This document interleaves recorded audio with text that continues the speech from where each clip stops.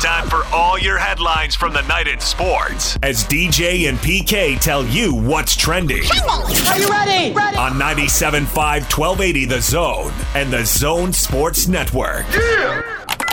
Hashtag NFL. Hill will be in the gun here. There's a trips to the left side, single receiver to the right. Kamara in the backfield takes the shotgun snap, throws over the middle, touchdown! Jared Cook. The motion to the right side from Lazard. Quick toss to the left side. Devontae's got it. He gets by Slay to the pylon for the end zone. Touchdown! Devontae Adams with a touchdown reception, and for Aaron Rodgers, his 400th career touchdown pass. He's the fastest to 400 in NFL history. Here comes Carr, steps back. Now he comes up, going to fire again. Left side, going for Ruggs. Ruggs has got it. Touchdown. Jackpot, baby. Vegas touchdown. Vegas touchdown. Jackpot. And away. Pressure, there is a flag thrown on the play. Late throw comes near side. Kelsey at the 5, angling left. Touchdown! Kansas City! Kelsey on the reception from Patrick Mahomes. A smorgasbord of highlights from the NFL. We'll start with the last one first, the primetime game. The Chiefs have just one loss. The Broncos gave them a scare, but the Chiefs get another win. They've still got just one loss. Only one touchdown in that game, although amazingly, PK, it should have been 2, and nobody realized that it should have been a touchdown. And I know it's stunning the Chiefs didn't challenge it, but if you're on the ground 50 yards away or 60 yards away or whatever from that, how would you know that was caught? The receiver didn't give you any clue to look at it, so they missed out on the TD. Well, literally no one knew that it was caught. I don't think I could say that about any other touchdown catch I've ever seen. Because usually, if no one else, the receiver, A, he's always open, and B, he always caught it. Yeah, it was funky. Shocker of the day. The Raider finish was incredible, but the Giants just shouldn't have been beating Seattle. And yet they did, 17-12. Seattle's offense really not doing much. And the Giants go on the win in the NFC East. Gets a big win. You can't say that very often about teams in the NFC East, but that was a good win for the Giants. They lead the division after the 17-12 win in Seattle. Yeah, that was very, very perplexing. Seattle's offense wasn't good enough. The defense, which has struggled early, has now come together. They made a trade, and the defensive line shored that up, and away they go. But, man, that was a shocker, too, because Daniel Jones did not play. They're going with Colt McCoy, the Texas guy. I didn't even know he was still in the league. It's funny you say that. I thought the exact same thing. How did I lose track of Colt McCoy? I thought he was done. Yeah. He was definitely a game manager. His numbers were nothing to talk about, but hey, 17 points and don't turn it over and throw a pick six, and so he didn't. Right. Yeah. I mean, that was the formula for them to win, and they did it. I mean, going to Seattle with no fans is different than going, as we just heard Kyle say, antiseptic for the Utes. Every game is basically a neutral field game. But still, there'd be no way. Whatever money I would have bet, I would have lost because I would have thought Seattle would have won that game for sure. That's as big, I could say, and I can't recall every game this season, but that might be as big a shocker as we've had so far. He almost had the biggest shocker of the year with the Jets, but they were blitzing at the end of the game, and it seems pretty unanimous. You only blitz if you're trying to lose because literally no one blitzes in that situation at the pro level, at the college level. And they had on consecutive plays at the end of the game. When you know they need to get a quick touchdown, they got beat deep. And Carr just overthrew Aguilar on the first one. He was open. And by the way, Aguilar, those were daggers. There is no chemistry with the quarterback. Aguilar got missed for touchdowns on consecutive possessions, and he was irritated, plus some. But they hit on the winner to Henry Ruggs, so they get the victory and get out of there and avoid a massive upset to the winless Jets. Yeah, I don't think the Raiders are all bad. I would have put it would have been an upset certainly, but not to the level. More on the Jets' patheticness. Yeah, and it'll be interesting to see what the Jets do now in the offseason as they get ready for the opportunity possibly to draft Trevor Lawrence, but they've already got Darnold.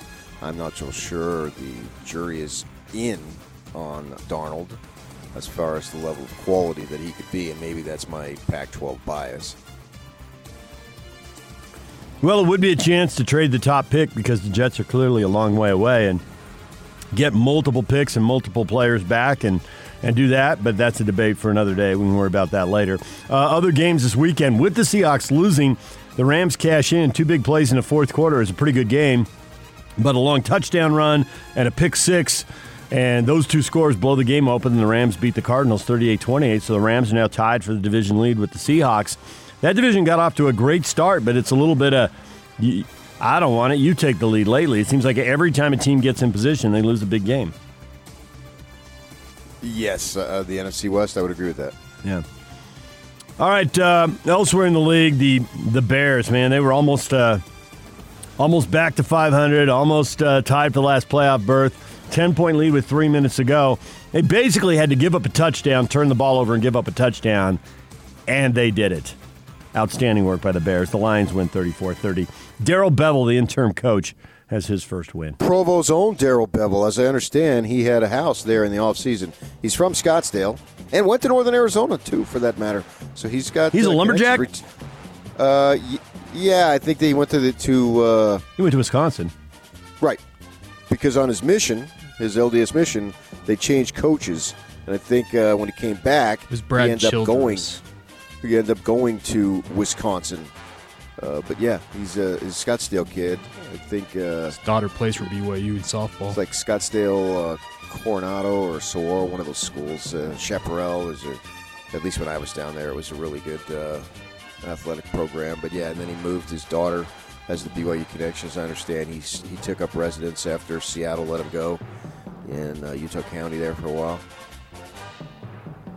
Taysom Hill, 3-0 as the starter. They beat the Falcons 21-16. Scored on the first possession of the third quarter and then just kind of sat on it from there on out and had to endure the Hail Mary to the end zone at the end, but they get the win over Atlanta, sweep the season series, beat Atlanta twice in 3 weeks, and they also had the win in Denver. So we talked about this on TV.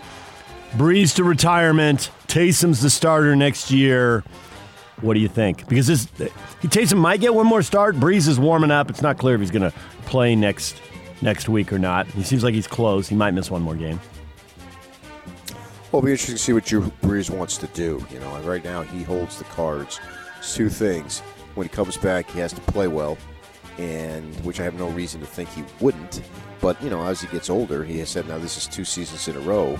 He's had significant injuries to miss a fair amount of games, right? We understand that. Those are facts.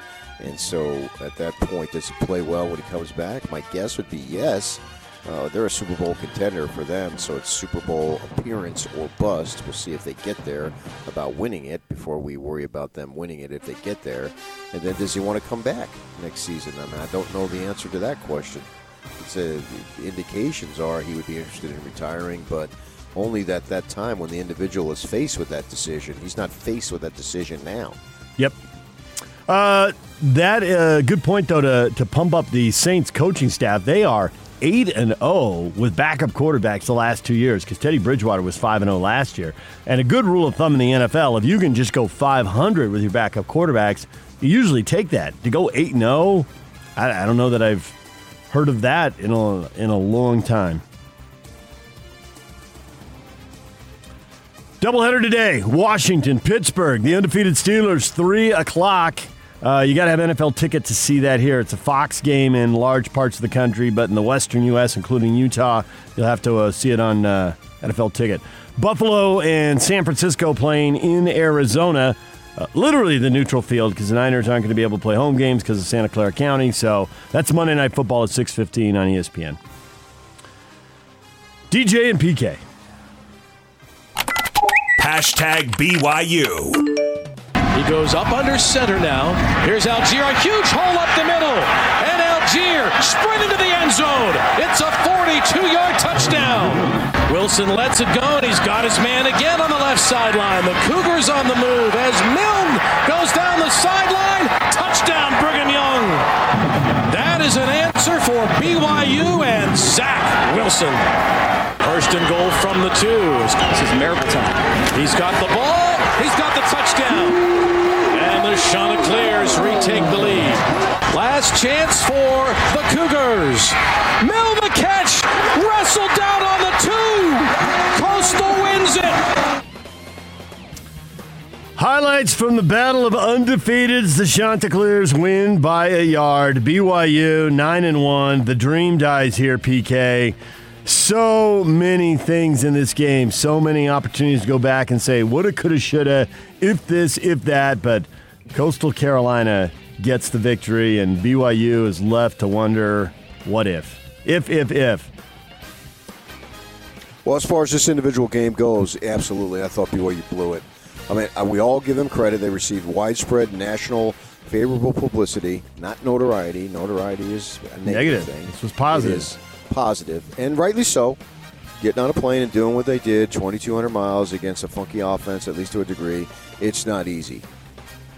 And so we give them credit for that. I mean, they had to do it after the Washington debacle. They couldn't say no. They had to say yes. Yes, and they were willing to do it. And you know, I'd spoken to Kalani a couple weeks back, and it was true about he just wants to play. So we're all for that. We're giving them all that credit. I put this thing on the offense because, to me, there's really no excuse for you only scoring 17 points. Is that what they had? Was it 17 points, only 3 in the second half, and they got them on the opening possession. They were basically shut out over the last 25-ish minutes. I don't care if you had to travel around the world and your offense didn't have a lot of time to prepare for the defense. Your offense had been clicking.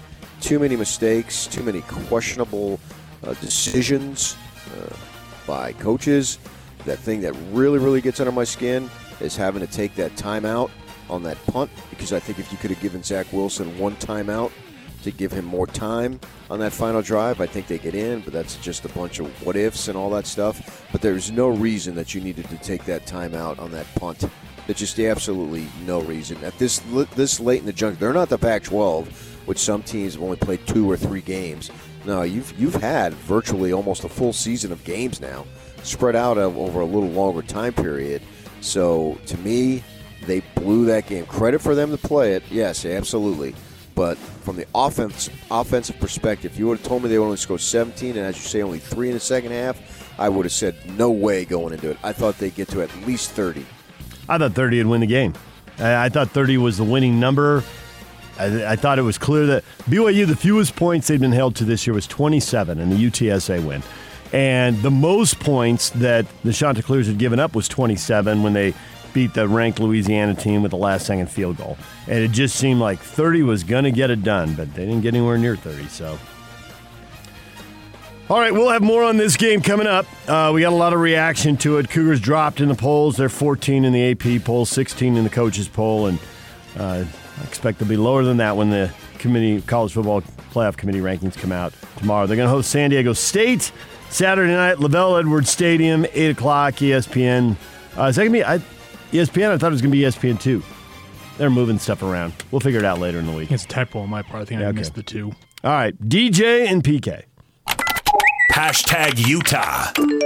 Pocket holds for Bentley. His throw to the end zone is caught for the touchdown by Britton Covey. And Utah extends its lead 22-10 for the Utes. And the staff pointed out, he's a guy who can break your jaw. Covey on the return. A game-changing play. He cuts it back at the 10, and he is gone for the touchdown. Welcome back, Britton Covey. Britton Covey with 2 big second-half touchdowns to put the Utes up 30-10, and then they hold on to win at 30-24.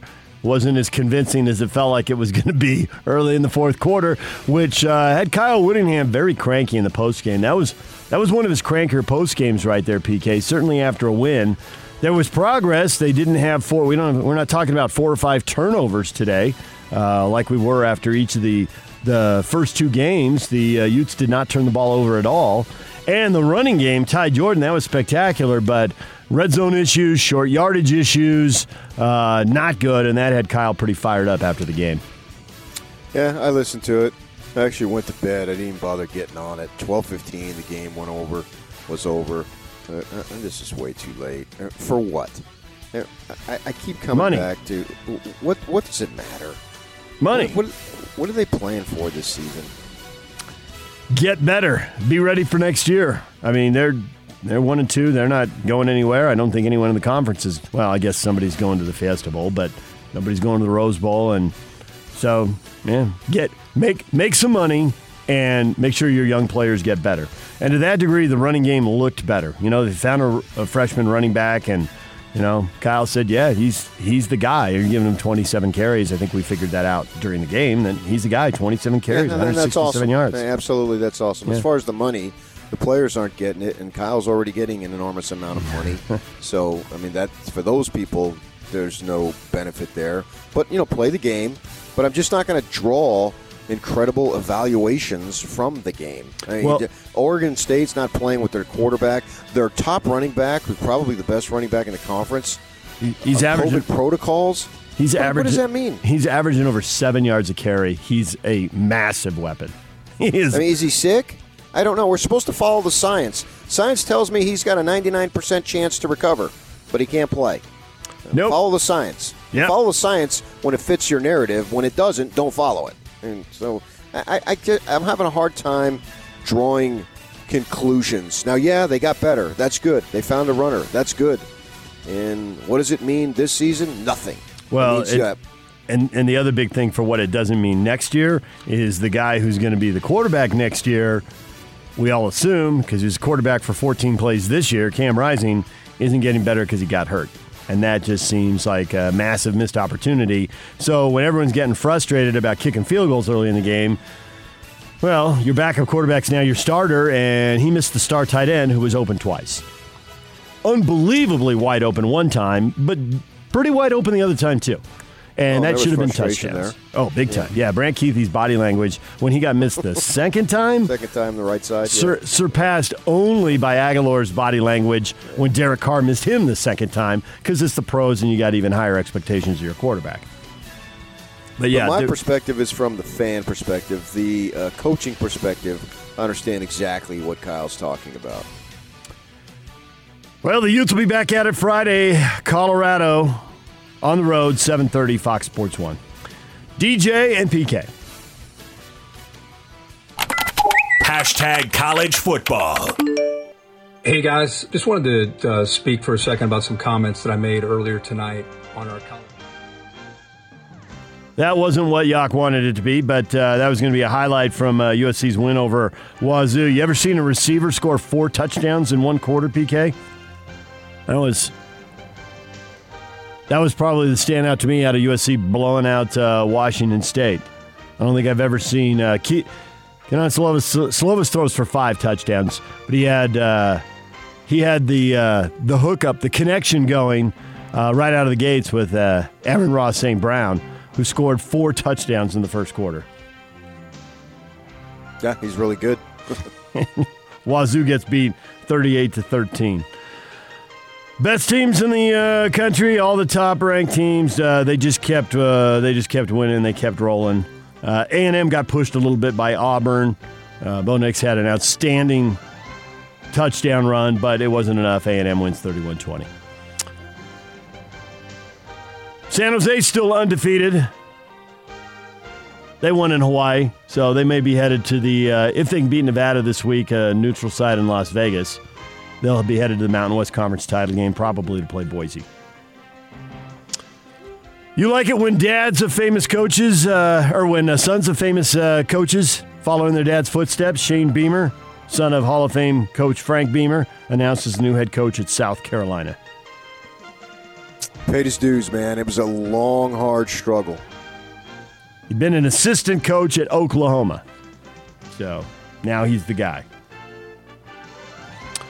DJ and PK. #NBA. Rockets' James Harden did not report for the first day of workouts. Skipped an individual workout, but reportedly told team executives he plans to report soon. He's requested a trade to the Brooklyn Nets. You pencil in Houston in a little lower in the West. This doesn't seem like this is going to go well for Houston, and whatever the Rockets are going to be isn't what they've been. Either because Harden's gone or because Harden isn't all in when he's there. Either way, doesn't it seem like a change is coming in Houston?